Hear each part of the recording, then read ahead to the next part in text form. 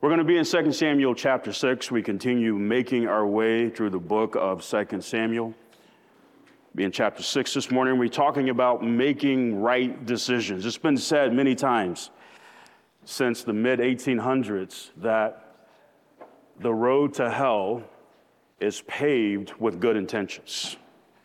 History is filled with people who made decisions with good intentions to only see that met with disastrous results. In the first 4 chapters of 2 Samuel, we saw the partial reign of David. That is, he was reigning only in the tribe of Judah, not over the nation as a whole. But in chapter 5, we saw the beginning of his national reign, where he's not just reigning over Judah now, he's reigning over the nation of Israel as a whole, as all the tribes came together to recognize him as king. But hopefully, as we're turning the pages of 2 Samuel, hopefully you are paying attention. Hopefully you are noticing, you are observing a change that is happening in the heart of David. And one of the observations that is recorded for us is found right here in chapter 6, and it goes like this. I think this is very critical for us to tune in and lock in here, but the observation that we're going to see today and build on is this. As long as my intentions are good, God is good with whatever decisions I make. As long as my intentions are good. As long as I mean well, as long as my heart was in the right place, as we would say, as long as I'm operating from the best of places, God is good with whatever I decide. And I don't believe that David was alone in that line of thinking. But today, what I want to see is that as we walk through this, I hope that we will embrace wisdom from the scriptures to say, wait a minute, that is not a wise position for me to hold. It is not wise for me to operate from a place of making decisions from, well, God, I mean well. My heart's in the right place. My intentions couldn't be better. As adults, we are all faced with making a number of decisions, aren't we? I mean, we're in the process of that now. College and all of that. And we're starting a new chapter. There's big decisions that come with all this. And I believe at our core, we all desire to make right decisions. But to do that, if we're going to make right decisions, there is something that I do believe God would have us to understand from his perspective, and it is this. The only decisions that are right in the eyes of God are biblical decisions. Those are the only decisions that are right in the eyes of God. Biblical decisions are not driven by good intentions. They're not driven by intellect. They're not driven by circumstances or feelings. They are driven by what Keith talked about from John 17:17, thy word is truth. They're driven from there. They're driven by truth. And when it comes to decisions, many today, including believers, are simply making decisions based on what they believe to be right in their own eyes. The problem with that is when you make decisions that are right in your own eyes, but they're not right in the eyes of God, eventually you will pay dearly. You will pay very, very dearly. After establishing Jerusalem as the capital city and defeating the Philistines twice at the end of 2 Samuel chapter 5, David made the critical and monumental decision to move the Ark of God to Jerusalem. This was not a trivial decision whatsoever. It was a decision that he absolutely had to get right. Trust me when I tell you, as we look at this, his intentions ultimately didn't matter. I mean, he was operating from a good place. His heart was in the right place. All of that, you can check the boxes, but he needed to be biblically technical in his handling of this A to Z. We pick it up in verse 1 of 2 Samuel chapter 6. Again, David gathered together all the chosen men of Israel, 30,000, and David arose and went with all the people that were with him from Baale of Judah, to bring up from thence the ark of God, whose name is called by the name of the Lord of hosts, that dwelleth between the cherubim. So this gathering would have been very similar to the gathering that chapter 5 began with, where all the tribes of Israel as a whole gathered together to embrace David as their king. And the size of this gathering also represented the size of the endeavor. It was big. This was significant. This was no light thing, because the ark of God expressly represented the presence of God amongst his people on earth. This was huge. Verse 2 says, whose name is called by the name of the Lord of hosts, that dwelleth between the cherubims. This was a very big deal. We're talking about the presence of God. The Philistines took the ark when they defeated Israel in 1 Samuel chapter 4, and we learned there that the glory departed from Israel at that time.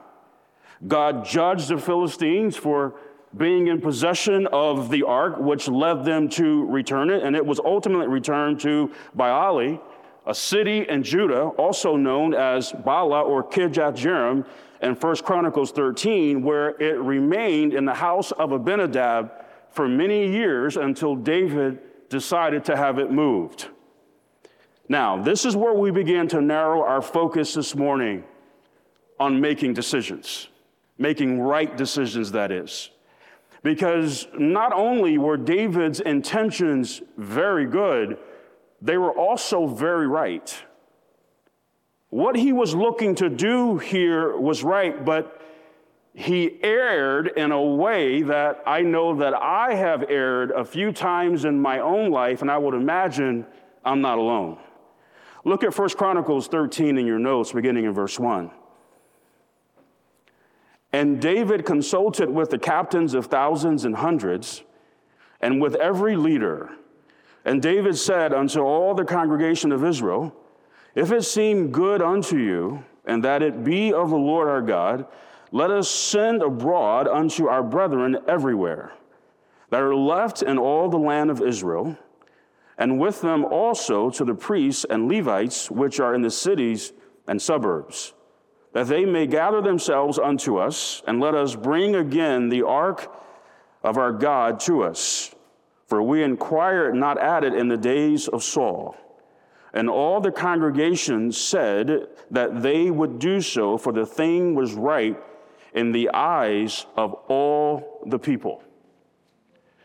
The Bible tells us, as we know, that there is safety in the multitude of counselors. Into that, we can all say amen.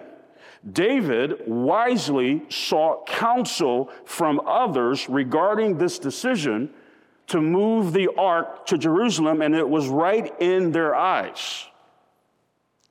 So far, so good. But the one person that he needed to consult, that he didn't consult, was God. Was God.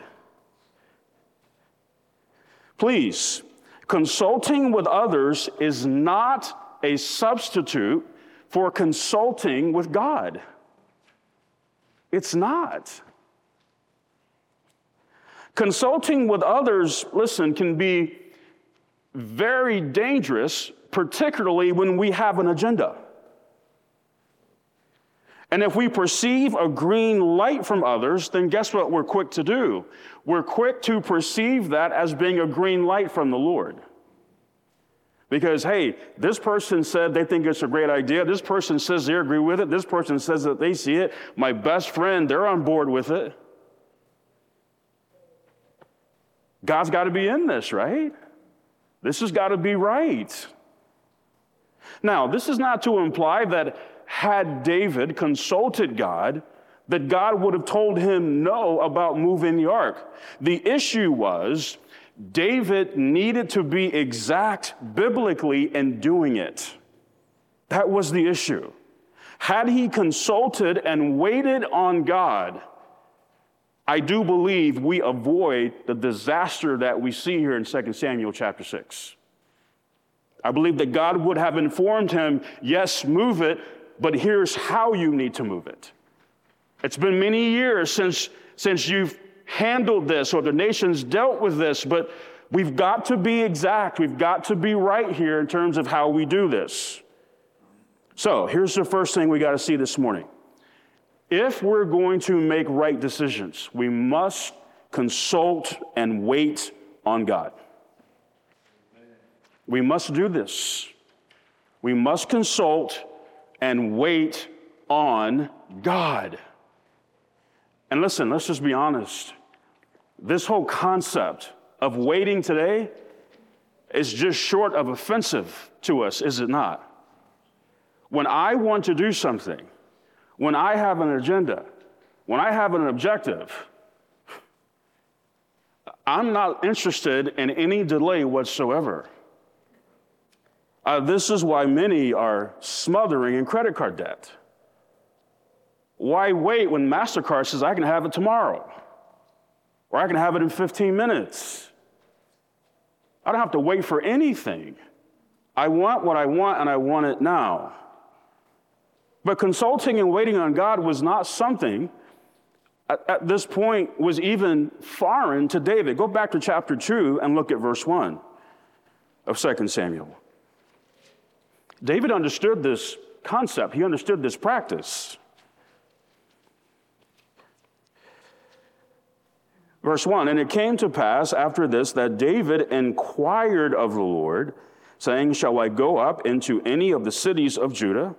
And the Lord said unto him, go up. And David said, whither shall I go up? And he said, unto Hebron. Okay, look at chapter 5 in verse 19.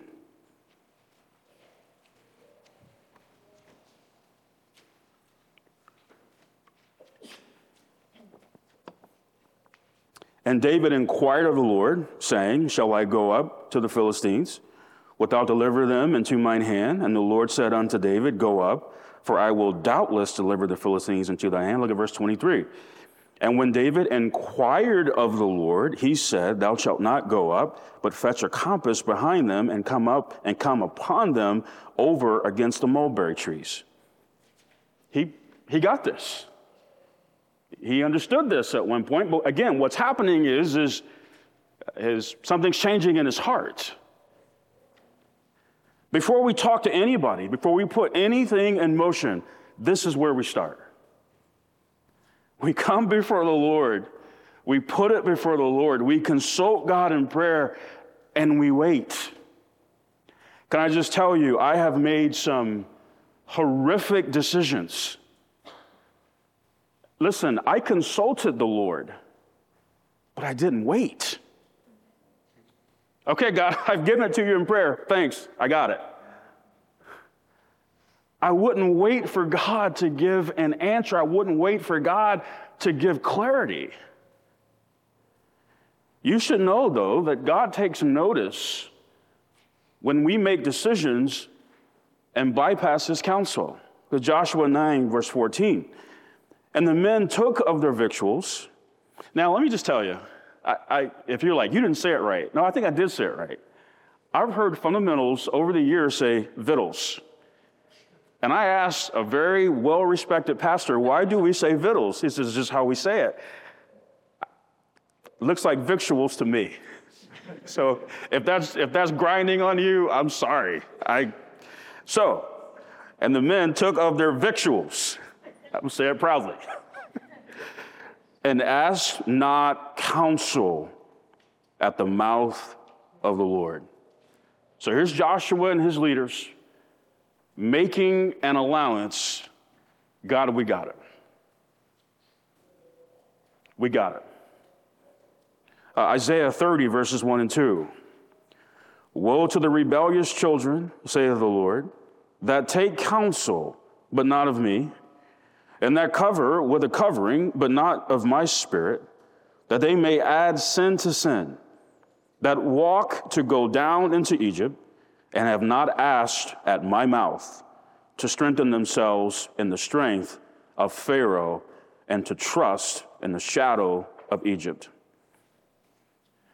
What has led, what leads to, and what will lead to bitter results that come from horrific decisions is forsaking biblical counsel and turning to the world for counsel. This is a movie, unfortunately, that you see played out in church all too often. Marriages and families struggle because somehow the world seems to know more than God does when it comes to marriage, parenting, and finances. I mean, surely God has nothing to say about that. God has no answer to that. God isn't the expert on that. I actually read that he was, because marriage, family, and the home was actually his idea. So I think he has a lot to say about it. And it was a worldly decision that led to this very costly outcome that we see here in 2 Samuel chapter 6. Very worldly. In this first attempt to move the ark to Jerusalem, look at verse 3. And they set the ark of God upon a new cart and brought it out of the house of Abinadab that was in Gibeah, and Uzzah and Ahio, the sons of Abinadab, drave the new cart. And they brought it out of the house of Abinadab, which was at Gibeah. Accompanying the ark of God, and Ahio went before the ark. Now, in the book of Numbers, after the priests covered the holy things, God gave very critical and clear instructions to the Kohathite Levites about the transporting of the ark. Could not have been clear on a few things. One is found in Exodus 25:14. And thou shalt put the staves into the rings by the sides of the ark, that the ark may be borne with them. So the Kohathite Levites were to move the ark by taking those staves and resting them on their shoulders. That was very, very clear. God made that clear. And that was not a small detail that was to be overlooked by anybody. The Philistines placed the ark on a cart, which was contrary to God's instructions. That was a worldly way of moving it. It wasn't God's way. God's way of transporting the ark protected anyone from touching it, which was an immediate death sentence. Look at Numbers 4, verse 15. And when Aaron and his sons have made an end of covering the sanctuary and all the vessels of the sanctuary, as the camp is to set forward, after that the sons of Kohath shall come to bear it, but they shall not touch any holy thing lest they die. These things are the burden of the sons of Kohath and the tabernacle of the congregation. For a number of reasons, I find it very hard to imagine how David would have overlooked any of this. I really do. Particularly the failure at Beth Shemesh in 1 Samuel chapter 6. I mean, this is something that David absolutely should have been familiar with. Are we having issues? Okay, all good. So, hey, no PowerPoint today. We'll be all right, right? I'm not hard to follow, am I? No. Mark, am I hard to follow? No, sir. Lori, am I hard?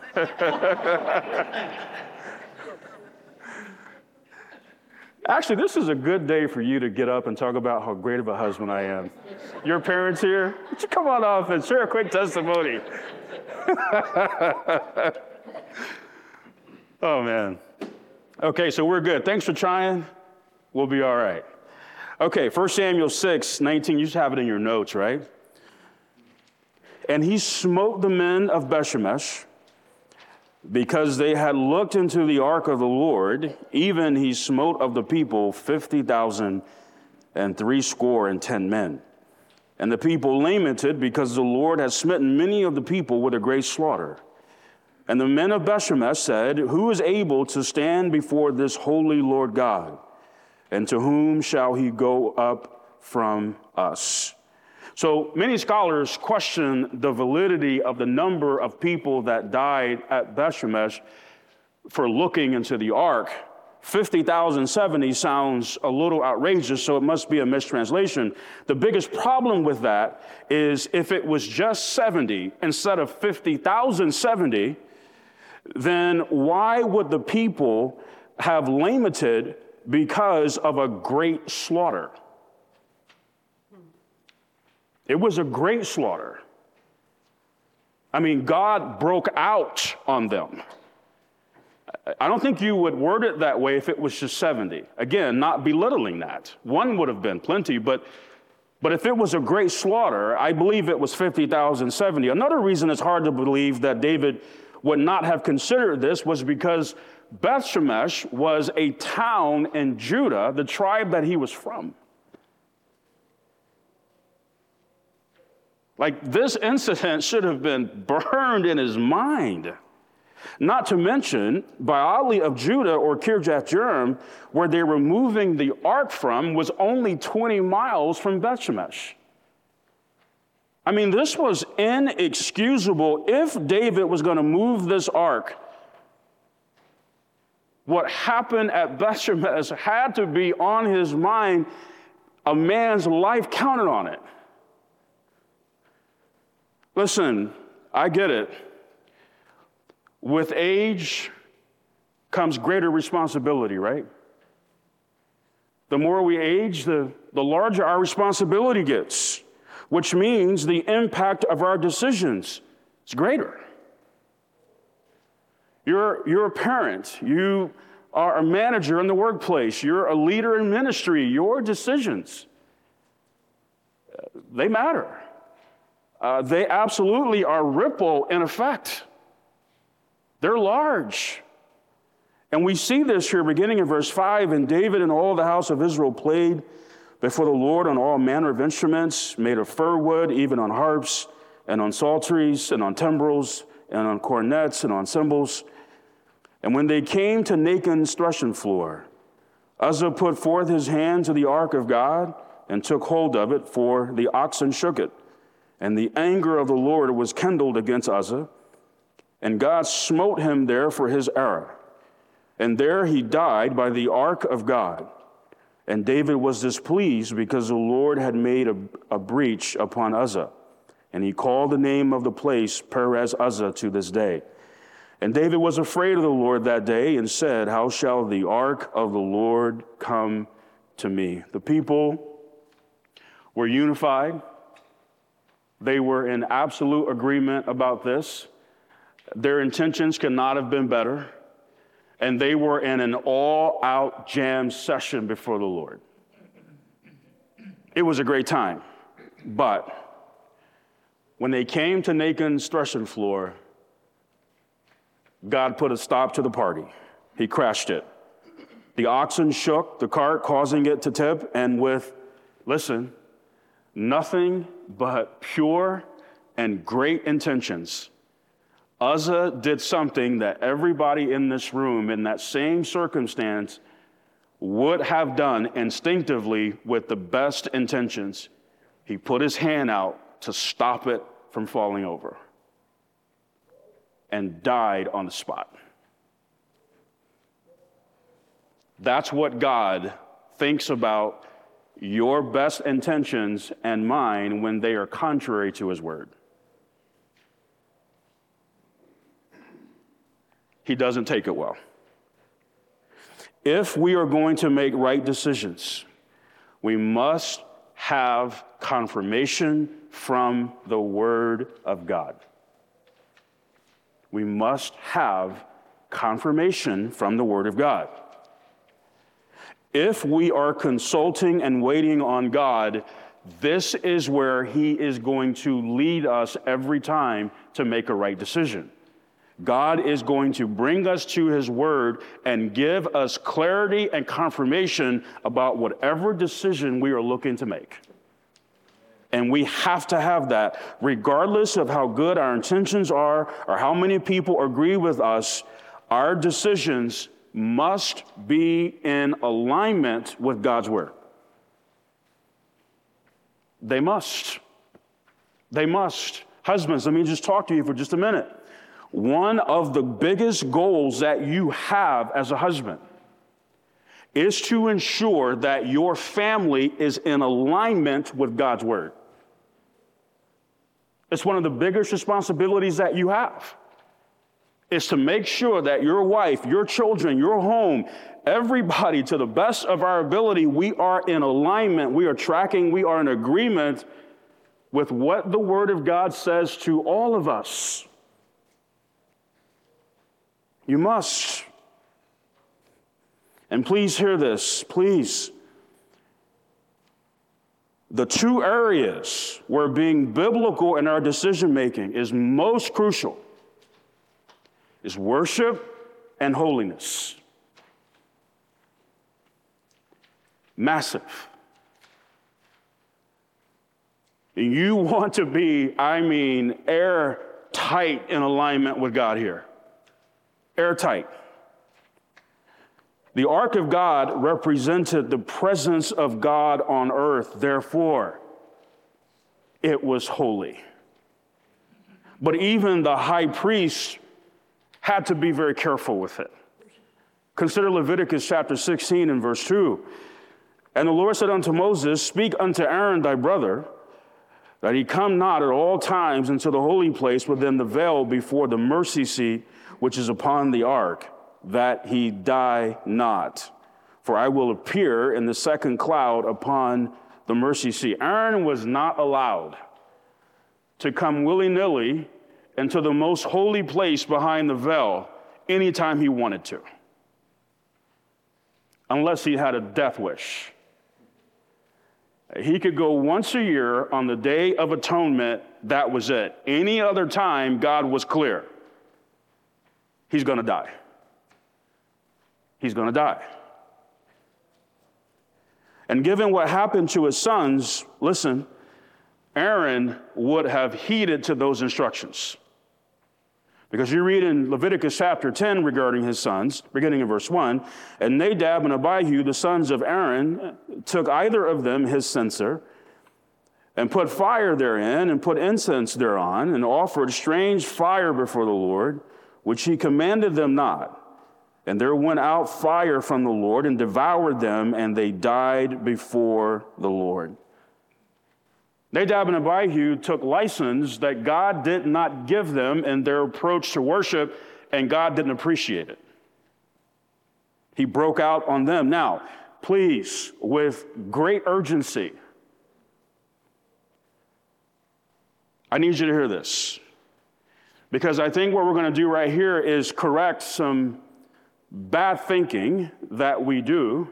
And again, I understand how we approach and study the Bible. I understand the keys of Bible study, the rules of Bible study about rightly dividing the word of truth. I get all of that, and I think we should do it. But please, do not miss this, because I think some of us subconsciously have. In the church age, God is not less serious about worship and holiness.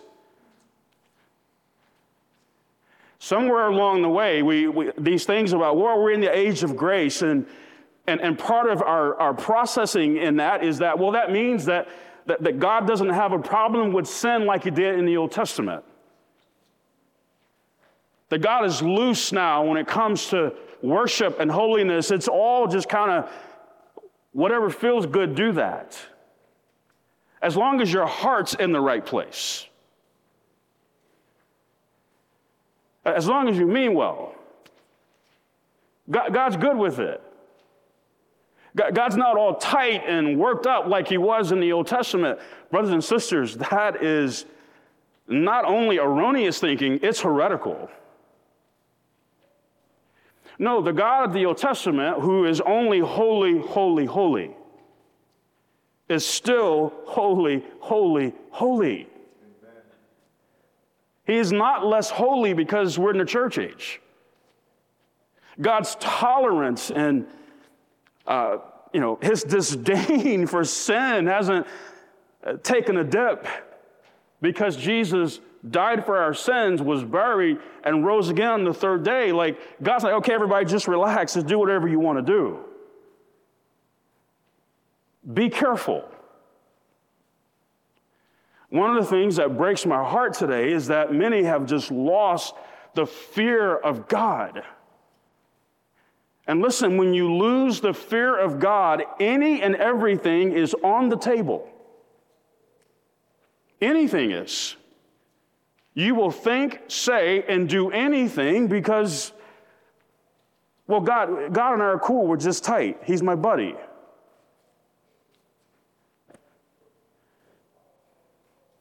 One of the things I've said to my son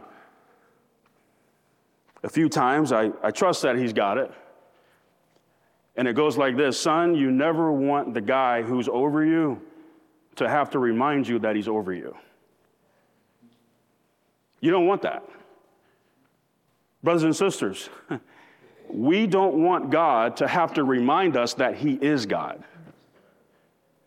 We don't want God to have to remind us, hey, be careful. Don't approach me that way. Don't be so flippant in your approach to worship. Don't be so flippant in your approach to holiness. Be careful. I am God. I'm holy, holy, holy. God is light, and in him is no darkness at all. That was true in the Old Testament. It's true today. It'll be true throughout eternity. I'm afraid that some are tempting God to break out on them with their good intentions about worship and holiness, and that is exactly what happened here in 2 Samuel chapter 6. God broke out on Uzzah. Unlike Aaron, who held his peace after God struck down his sons, David didn't do that. As a matter of fact, he had a problem with what God did. Look at verse 8. And David was displeased because the Lord had made a breach upon Uzzah. And he called the name of the place Perez Uzzah to this day. And David was afraid of the Lord that day and said, how shall the ark of the Lord come to me? Perez Uzzah means a break of Uzzah. God broke out. But are you seeing the shift in David's heart? You see it?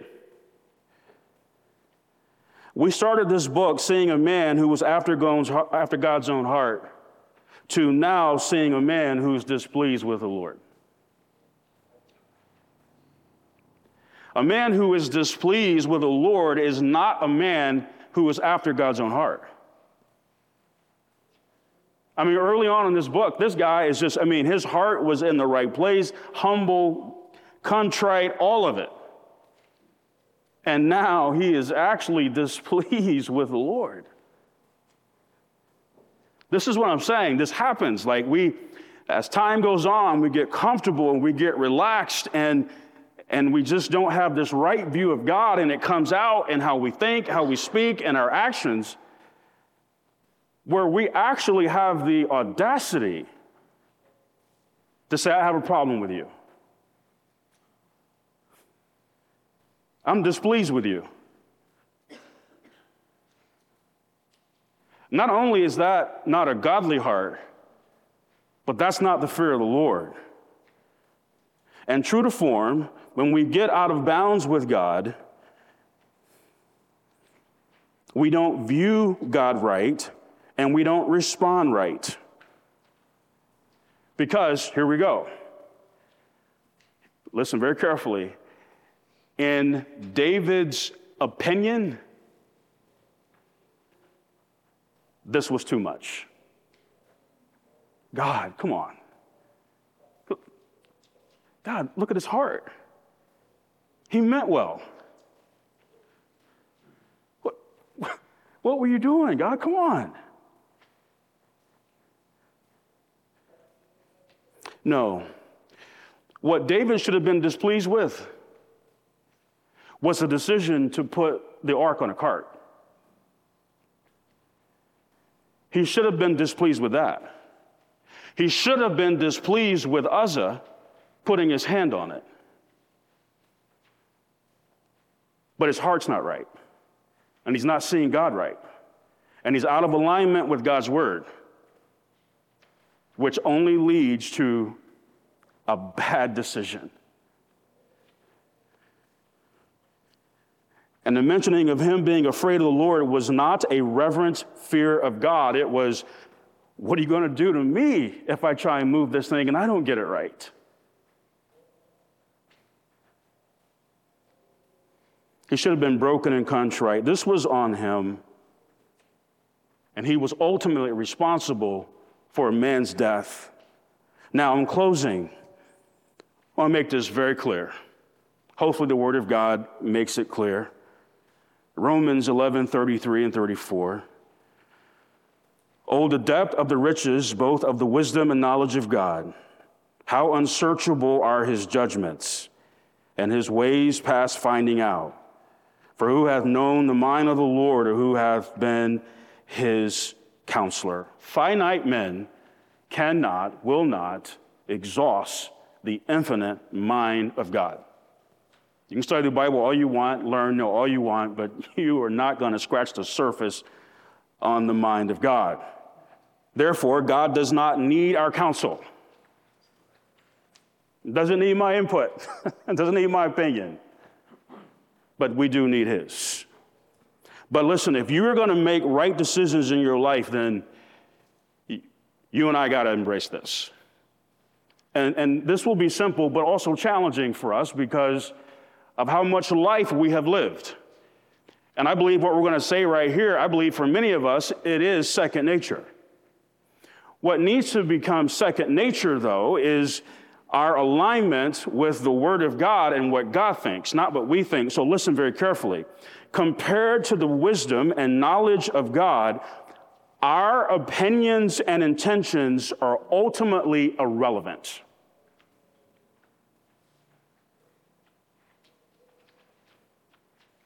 Compared to the wisdom and knowledge of God, what you think and what you meant are ultimately irrelevant.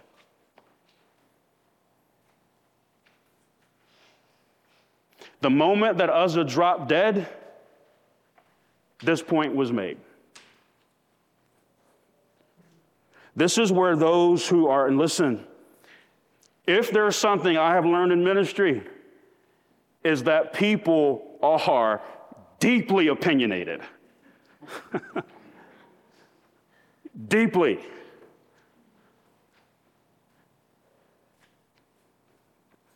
Okay, I get it. You think this, you think that. Okay, I understand. But ultimately, what matters is what God says. Listen, not just about some things. See, this is what it is. What happens, right, is we, in certain areas where, right, so let me just pull the curtains back a little bit, right? Because this is one of the nasty games that we play in marriage. Some spouses are deeply opinionated about what the Bible says to their spouse about their role. They're just not as deeply opinionated to what the Bible says to them about theirs. So we're selective. So I've got this thing over here that, oh my goodness, man, this thing is a 10 to me and it means everything to me. And oh my goodness, I can't believe that you didn't get that right and you didn't meet my expectations. But there are 25 things over here that God says to me that I haven't got to that yet.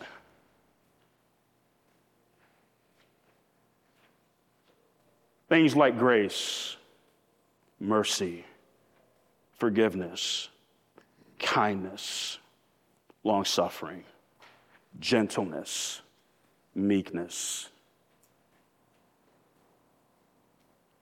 I haven't got to that yet. But oh my goodness, I can't believe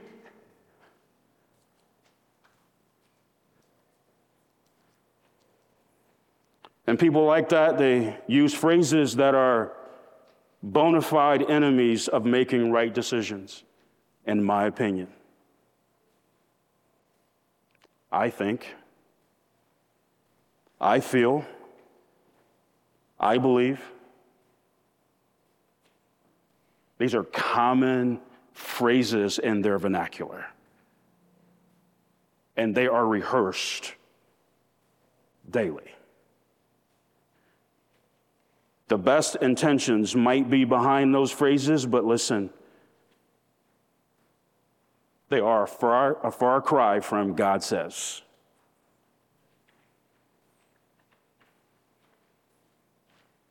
Brothers, in your home, the most important voice that your family needs to hear is not yours. God's.